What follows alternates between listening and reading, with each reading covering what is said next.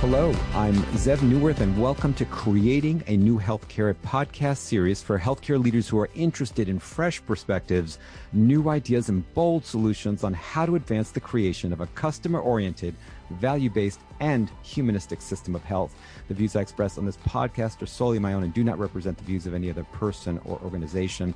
Folks, before we introduce our guest today, and I'm so excited to be speaking with him, I'm going to make a request of you. If you listen to the podcast and you find value in it, I'd like you to share it with your colleagues. So very specifically, as soon as you're done listening to this podcast or the next time you see one of our social media graphics on LinkedIn or Twitter, I'd like you to reshare it with your colleagues, blast it out. I've seen a number of you already begin to do this, and I greatly appreciate you taking the time to help spread the podcast and spread the word on creating a new healthcare. Now, our guest today is Dr. Shantanu Nundy, who is a primary care physician, an engineer, a technologist, and business leader who serves as the chief medical officer for a company called Accolade, which delivers personalized navigation and population health services to companies, covering over 2 million working Americans. In addition, he actually practices primary care, and in fact, he is coming to us directly from his primary care practice in the greater Washington, D.C. area right now. Dr. Nundy was a senior health specialist at the World Bank Group, where he advised developing countries across Africa, Asia, and South America on health system innovation and technology. Prior to that, he was the director of the Human Diagnosis Project, an artificial intelligence health startup, which he successfully built into the world's largest open medical project spanning 80 countries. He is also co-inventor of SMS DM Care, an automated text messaging software for individuals with diabetes, one of the first mobile health interventions to be adopted by the World Health Organization. Dr. Nundy went to MIT for undergrad, then to Johns Hopkins for his training in medicine and his residency at the University of Chicago. Actually, he did a fellowship there in health disparities, and he received his MBA from the University of Chicago Booth School of Medicine. He has authored a number of articles and books, most recently, Care After COVID, What the Pandemic Revealed is Broken in Healthcare and How to Reinvent It, which we're going to be discussing in some detail. So, Dr. Nundy, let's start with the title of your book. What did the pandemic reveal about what's broken in healthcare? And at a high level, before we dive into some of the specifics you outline in the book, what lessons should we be taking away from the pandemic about the American healthcare system? Yeah, well, absolutely. Well, first of all, Dr. Neuwirth, honored to be joining you for this conversation today, and really looking forward to the conversation. We learned a lot from COVID, and I think there's really along two vectors, right? The first is it was a magnifying glass on the core challenges that the healthcare system has faced for a long time, right? The challenges with getting access to testing reflects the challenges that we have just accessing care, period. The dramatic disparities in health outcomes between different communities reflects the dramatic disparities we have between different communities for a long time. The mental health crisis, the fragility of primary care. So it really served as a magnifying glass and a common frame of reference for how deeply broken the healthcare system is, not just for healthcare insiders, but for everybody. And I think that's super important. And then the second vector is actually a really positive one, right? It's that healthcare can change and it can change rapidly, right? We can take clinics like mine and go from 0 to 80% virtual in an order of 2 weeks, right? We can have innovative care models like drive-through testing models and at-home testing models. So and we can, deregulate parts of healthcare, like allowing doctors to message even over unsecure channels like FaceTime or WhatsApp without blowing up healthcare costs or leading to dramatic issues around patient privacy and protection. And so I think there's really two vectors of what we learned, and I think really a lifetime of lessons just from the past year alone. That's a very I think, hopeful and positive way of looking at it. I like your two vectors. There are some specific things you shared with me as when we were corresponding prior to this interview, and I'm going to dive into them in a moment. You said something about digitalizing poor care isn't enough. We need to reinvent it. I really want to hear more about that because that sounds spot on. Your notion that we have to stop iterating on the wrong foundation and move to a new foundation. I want to get into that, but I think the big message I got from reading your book, and by the way, I really, really enjoyed it. The stories were fantastic. I'm going to ask you about those. You start out by saying, really, as I understood it, sort of a three-part reframe, using language I like to use about reframing healthcare. And you sort of contrast it to some of the piecemeal. So people talk now about using virtual. They talk about home-based care, talk about value-based care, but you're saying, no, let's step back. And here are three things we have to move towards. I'd love for you to just to give that high level of those three things, and maybe we could dive into it with and with some illustrative stories as well. Yeah, absolutely. I mean, first of all, I think a mentor of mine once told me that words create worlds. And so with this book, I was really intentional with the words I created because I want to create a mindset shift. Right. I don't want to be out there saying, hey, the answer is this technology or that care model or that. I think what we've learned in the past year is that the front lines of healthcare, they know what to do for their patients. Right. I think it's way more important for me to be out there saying conceptually, this is the mindset or the framework we need to be operating in. So that's sort of the first part. In terms of the concept, so some people are now calling it the 3Ds, which I'm totally fine with, but it's this, that care needs to become distributed, it needs to become digitally enabled, and it needs to become decentralized. And I'm going to define those, and I'm also going to contrast them to how we talk about healthcare today. So distributed means that, that care needs to happen where health happens, which is at home and in the community. And purposefully pick the word distributed rather than virtual or home-based, because I think virtual and home-based, forget that care needs to be connected and integrated, and that oftentimes, even if you can make, say, the visit to the doctor virtual, in order to achieve the patient's outcome, you might need to, I don't know, stick a Q-tip in someone's nose or have them go get a lab test or fill a medication and take that medication. And so I think saying that care has become virtualized, I think, is a little bit of an oversimplification and a misorientation around ultimately what we're trying to do, which is distribute from a highly central model to a model that's much more localized to where patients are and where their health behaviors are being driven. So that's distributed. Digitally enabled is this idea that the real role for data and technology is to strengthen relationships, right? What makes healthcare work is trust between people. And that, compared to other digital technologies, like again, contrasting it to, say, AI or contrasting it to EHRs, what I'm trying to say is that the role for technology is really to enable those relationships, right? Like, so for example, the fact that I can now message with my patients allows me to be much closer to them than I was before.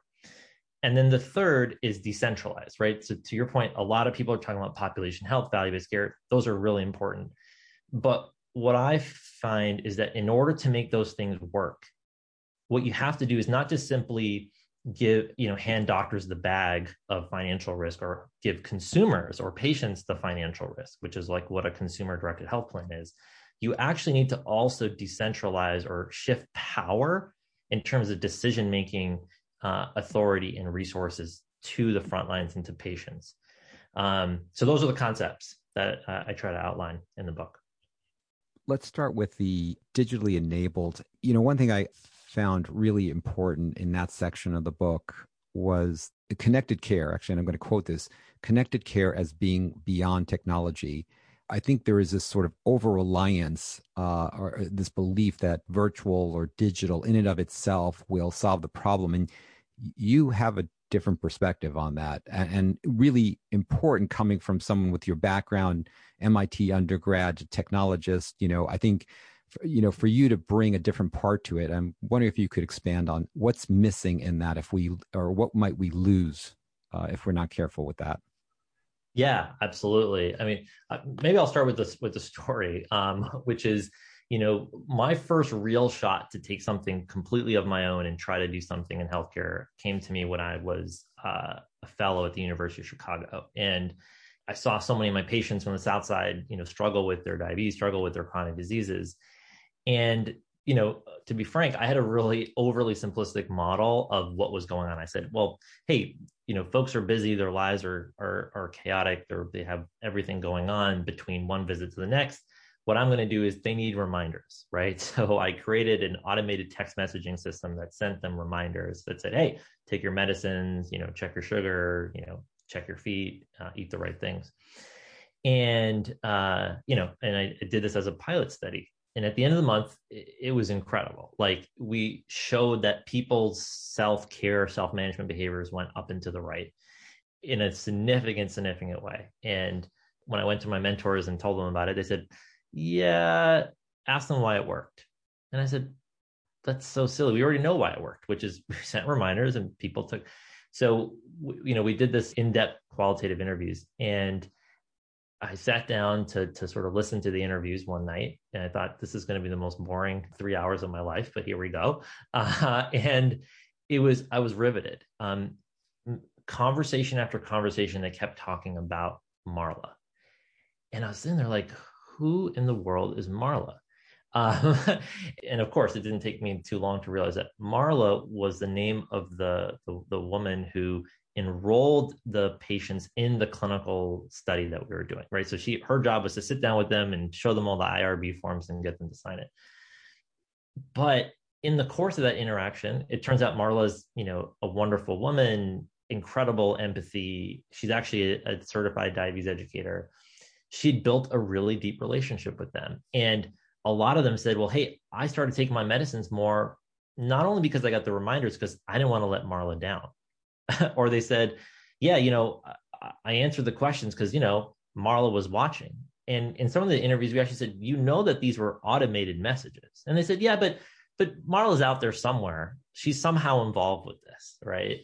And that was a real learning, lesson for me, right? Because I think it gets exactly to your question, which is that, yes, when we talk about connected health, we often sort of say, okay, we're going to wire up your house and, transmit your glucometer data and all this stuff. And that's all really important.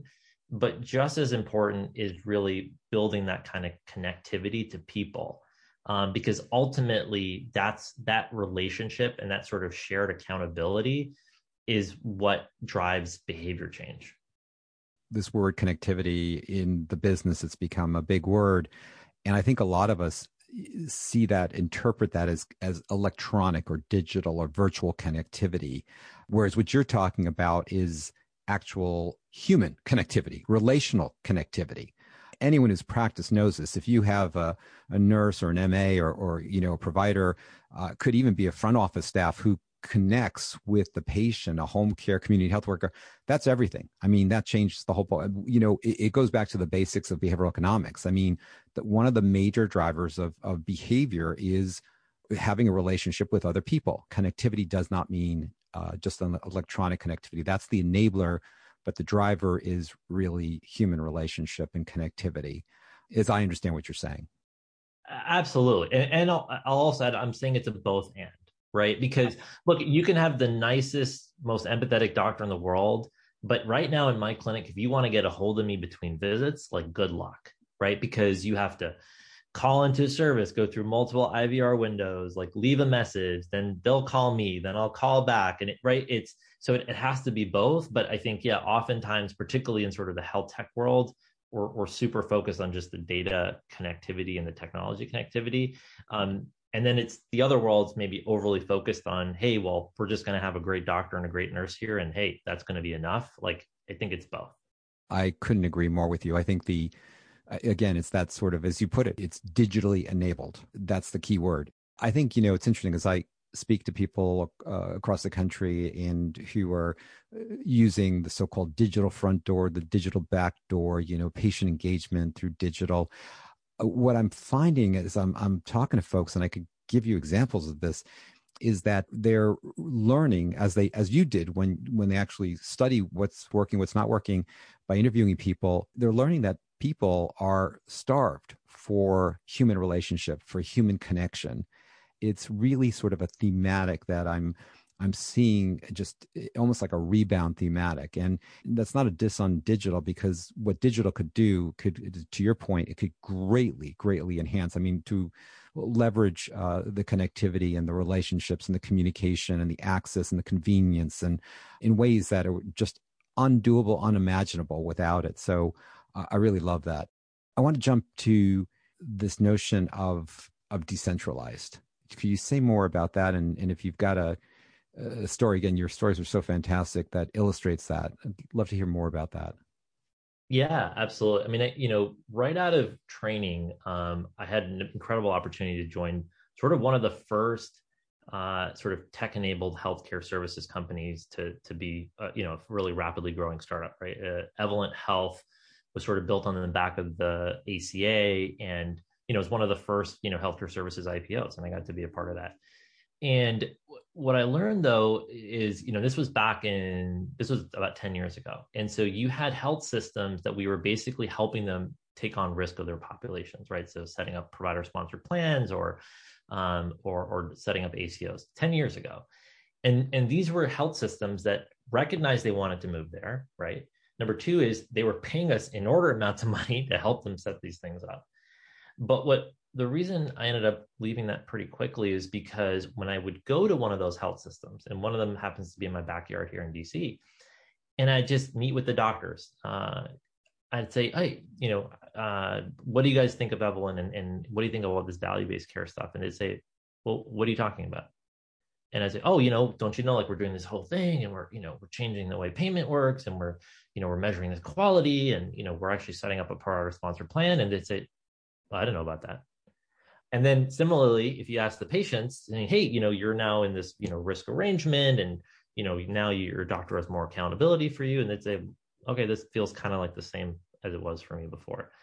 And that was a really stark moment for me, because I sort of looked at that and I said, wow, we're in like literally the bleeding edge of health systems, doing the bleeding edge of sort of value-based care that are, again, paying us inordinate amounts of money to do this. And yet this wasn't really changing the front lines of care. And so a huge part of this concept of decentralized is like, look, if you have a quality improvement initiative, if you have a value-based arrangement, if you have a whatever you want to call it, and your doctors don't know what it is, and your patients don't feel the impact of it, it just doesn't matter. And, one of the examples I give sort of on the clinical side is, and all of us have this story, by the way, but it's taking care of this wonderful woman in her 60s, in and out of the hospital with heart failure. And during one of her post-hospital visits with me in primary care, I said, look, as you remember, make sure you're checking, your weight. And if your weight's up, to give me a call so we can titrate up your Lasix. And I walked out of the room. And for some reason that day, I don't know if I woke up on the right side of the bed, but that day I said, maybe she doesn't have a weighing scale. So I went back in and I said, do you have a weighing scale? And she said, honestly, Dr. Nundy, I don't. And you could see the shame, sort of in her face. And so I said, okay, well, hang on for a second. So I looked through the clinic, tried to find one, couldn't find one, ended up just handing her $20 and I said, hey, and she never had a hospitalization again. And so when I say front lines first, or I talk about decentralized, what I'm trying to say is you got to put the resources and the decision-making authority in the hands of people closest to care. Because those folks know, right, who needs the weighing scale, who needs the carpets cleaned, right, who needs additional home services. If all we're doing is shifting the centralized administrative resources from a health plan to a major hospital system, that's not that different. What you have to do is really decentralize it, push it down to the doctors, nurses, and other healthcare professionals and the patients, right, who are closest to care, and know how those resources should really be stewarded. You shared a story of, I guess, community health worker. Her name was Ashantu, I think, in Mozambique, where she was out in, I guess, people were living in huts and stuff like this, way, way out, far from the city. And she was digitally enabled. She had software programs that told her who she should see and things like that. But she was able to determine, things that, again, as you're saying, from a distance, you couldn't. She could make those fine tunings. And I think it really goes back to personalized care, customized care. And to your point, giving the people at the front line the ability, the tools, the time, to be able, and the centralized support, the digital support, the analytics, that story really, for me, painted that picture. Then you contrasted it with, here's a woman out in Mozambique carrying her kit in her knapsack, doing life-saving work. But then you come back home and you're in your clinic, and just the stark contrast of how constrained the frontline providers and staff are in not being able to deliver that care, because the imposition, as you say, of this sort of homogeneous, non-consumer, non-customer, non-personalized care that sort of the system foists upon them. And I wonder if you could say a word about that. Yeah, I mean, I'm glad that story resonated, and I still think about that community health worker a lot. I mean, I think the one piece that you touched on in there is it's also about decision-making authority, right? If you think about it, this community health worker in Mozambique who had less than an 8th grade education was able to, go to house on her own, decide who to see, and diagnose and treat, malaria and other conditions, right? And then you come back home and my nurses can't even go to a patient's house to draw blood. I can't, decide to visit someone at home if they need to. I can't, again, get them the weighing scale. And so I think, again, this is why, again, we talk about at a policy level, we say, okay, well, we're going to do, risk-based care. But if I have an arm, one of my arms tied behind my back, right, so that patient that has the transportation barrier and the decubitus ulcer, if I can't even go there and get their blood work, that's the part that I don't see us talking enough about. And I think it's in part sort of the meta issue is because we sort of think macro down versus saying, if we don't change the micro interaction between a patient and herself, a patient and her doctor, a patient and her care team, it just doesn't matter. Like, that is sort of the lens we need to start bringing, and then take it all the way back up to the health system level and all the way back up to the policy level. But I think too often we're not talking about that, right? We're comfortable talking about Medicare for all, but we're not talking about how you can actually reverse people from diabetes. We're talking about, value-based care, but we're not talking about the fact that HIV is preventable and that patients can be hospitalized at home. And right, we sometimes get just so uncomfortable for some reason talking about sort of the clinical context and the clinical models. And I'm not sure if we're doing ourselves a service by doing that. She had in her hands an iPhone of some sort, right? A device of some sort. And she had some basic software, which in fact, a classmate of yours, as you mentioned, from MIT created.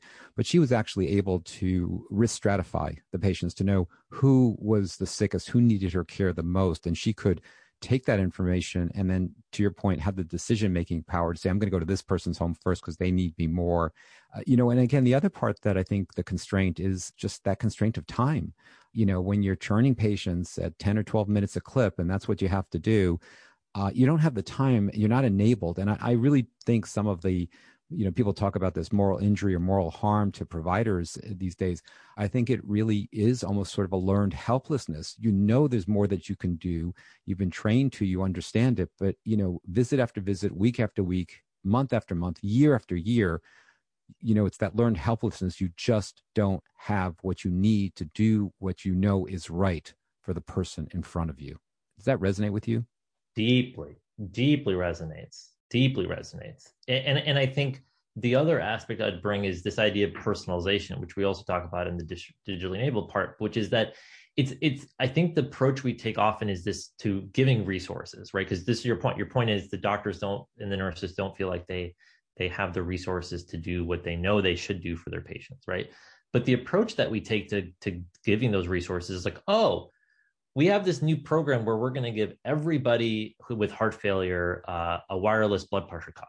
Oh, we're going to give everybody a wireless weighing machine or a weighing machine. Or, oh, we're going to give everybody a pharmacist, or whatever. Or in my world, in the employer world, people say, oh, we're going to give everybody Livongo, a digital diabetes service. And that's not what we need either, because that's a one-size-fits-all model, right? Every patient who's struggling with their chronic disease needs something different.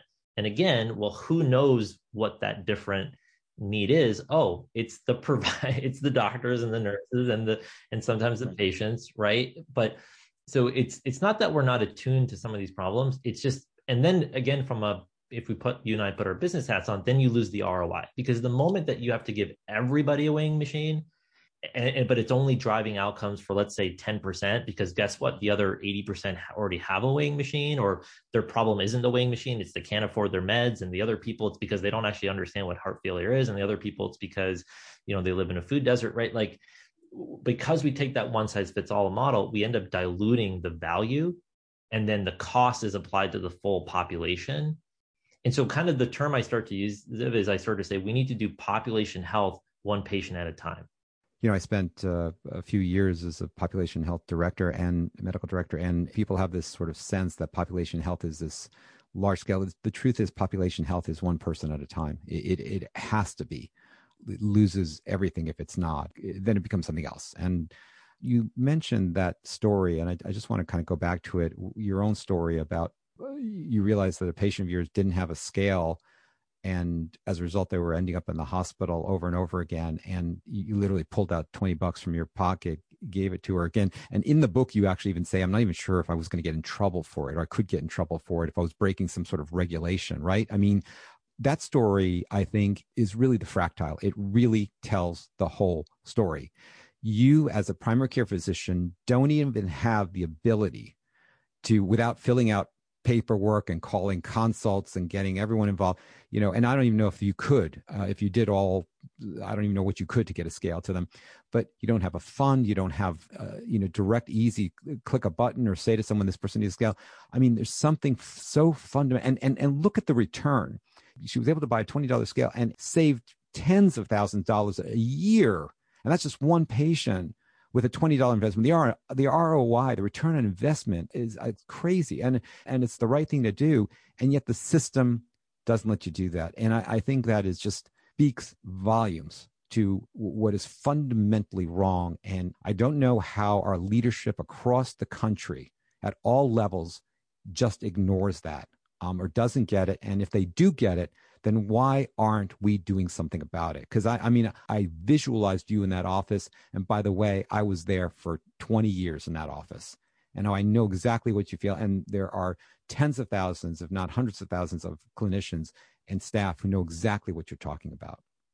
Absolutely. Yeah. And I'll add something funny too, which is because you've written a couple of books now, so a fact checker went through my book, and she looked up that particular comment I made about, hey, this, I'm not even sure if I'm allowed to. And we actually added a footnote that said, actually, it turns out you're not allowed to do that. You're not allowed. Of course you're not. I must have broke some sort of Stark law, or I don't know, some law, by giving my patient money. Well, I know that.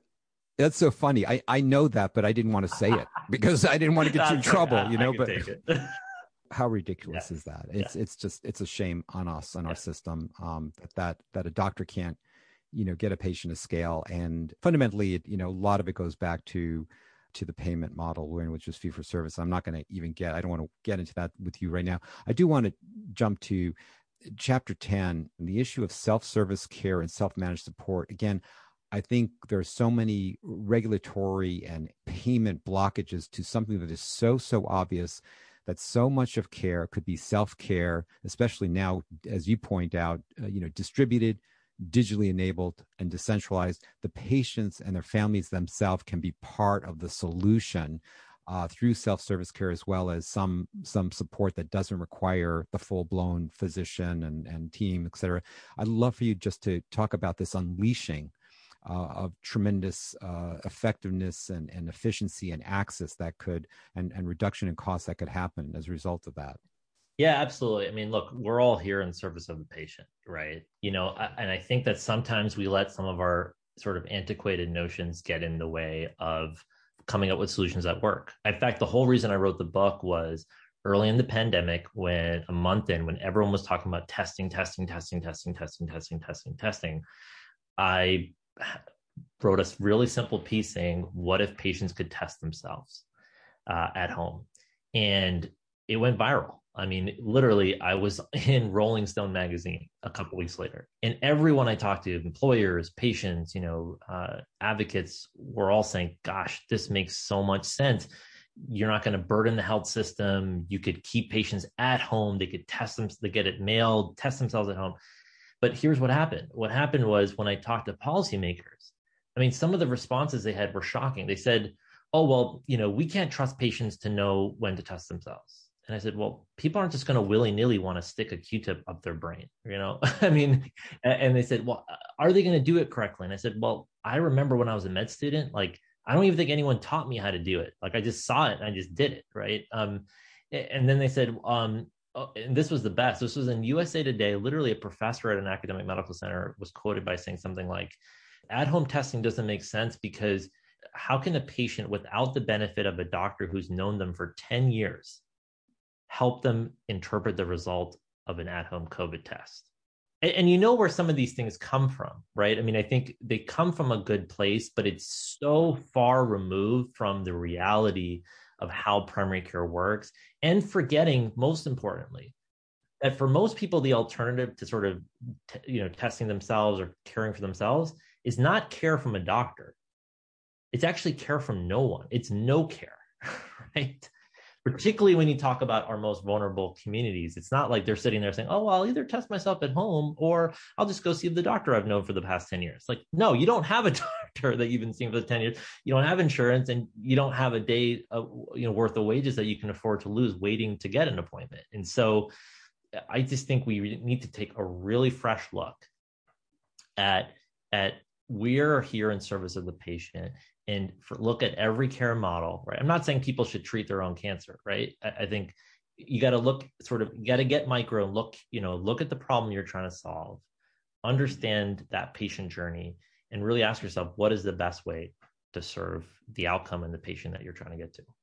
I hope that people get your book and read it, and particularly that section on just the tremendous potential we have to include patients as part of the care team, and most people are taking care of they're not engaging the care system, and so this is only going to add to their care, not detract from it. And my guess is self-care would actually potentially create more appropriate care, so by connecting people and engaging people in their health care, by allowing them to be part of it.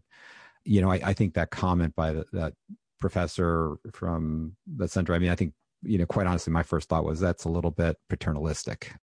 If you could, what would you say to federal policymakers, HHS and CMS and the decision makers, if you could speak to them now, what message would you want to relay to them?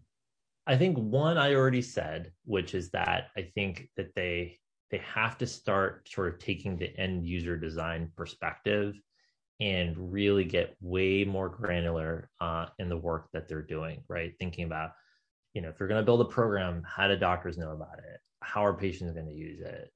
What are all the different sort of friction points that we're creating in whatever intervention we're trying to do at the policy level? So I think I spoke on that. I think a totally other one is, bringing sort of the startup mentality into the healthcare world is set big, hairy, audacious goals. I mean, look at what we've done with the vaccines, right? When we said 100 million doses in 100 days, if they did, think about how you would normally do that with policy, right? Normally, you wouldn't set a goal at all. You wouldn't have a big, hairy, audacious goal. You would just say, oh, what we're going to do is we're going to train providers on the vaccine. We're going to do some public service announcements. We're going to maybe increase reimbursement for visits that code that a COVID-19 vaccine happened, right? And where would we be right now if that's what we did? I think what they did instead was they set, again, a really bold, audacious goal. And they rallied a multi-sector approach to get there, from advanced market commitments and supporting the supply chain to direct contracting with community health centers. And it wasn't all public, right? Tons of this is happening at CVS's and Walgreens, right? But I think they're so shy to do that. And I think we should start applying that. We should say, hey, let's get, 50 million people's diabetes prevented in the next 10 years, like 2 years. Let's get this many people, off of tobacco products. Let's get blood pressure control here. And then let's think about every lever we can pull in a sort of multi-sectoral way to drive public, private, nonprofit, actors toward meeting that goal, and some shared accountability for getting there. So two very different things. What have you learned leading healthcare startups for the past 15 or 20 years that sort of surprised you and that you wish you knew earlier and you think you'd like others to be aware of? Yeah, I think the biggest one is sort of the classic start small, plan for big mentality. I really learned of that sort of duality between when you make changes in healthcare, you want to aim for something that can be really big, right? I think a lot of solutions that are being designed really cannot scale to the size of the problem that you're trying to meet, right? Like, say, if you want to improve mental health, people think, okay, well, what we need to do is get more licensed psychiatrists. Like, there's not going to be enough licensed psychiatrists to address the level of need we have in mental health, right? So I think one is sort of the planning for scale. And then the other part is that sort of starting small part, right? Which is that rather than sort of analysis paralysis, rather than having assumptions make an ass out of you and me, right? It's really, starting to put down hypotheses, implement an intervention that aligns to your big plan, and then iterate on it constantly as you're looking at data. And data, by the way, both qualitative and quantitative. I think medicine, because we're scientists, we tend to discount qualitative data, but I've found that it's extremely valuable, right? Like the example I gave earlier, just ask patients why it worked, or ask them why it's not working. Ask them how they feel about it. Ask them if they would recommend it to anyone else. And similar set of questions for the doctors. Maybe that's the biggest thing I've learned. No, that's significant. Shantanu, you've accomplished so much already. But I tell you, in reading your book and speaking to you, I get this overwhelming sense of the potential for what you're going to bring into healthcare. And so I just want to thank you for what you're doing. Thank you for taking the time to speak with us today. I do have so many more questions. I hope we have a chance, once you go through, the next few weeks and months, to get a chance to kind of revisit with you and catch up with you. Just, again, can't thank you enough. Thank you so much. And I'd be honored to chat anytime. I love what you're doing. I love the reframe concept, and just super thrilled to have a chance to talk to you today. So thank you. Oh, thank you. And as I do every episode, Shantanu, I conclude by thanking all the folks out there who are doing the hard work each and every day of taking care of patients, which, by the way, includes you, because I know you just came from clinic. And those of you out there who are supporting those who are taking care of patients, we truly appreciate you for what you're doing. Recognize how critically important your work is to individuals, families, communities, or society. I think this conversation with Dr. Nundy even underscored that more, with all the digital, electronic, and virtual and policymaking going on. It still comes down to people who are actually taking care of people. This is Zev Neuwirth on Creating a New Healthcare. My friends, until next time, be safe and be well.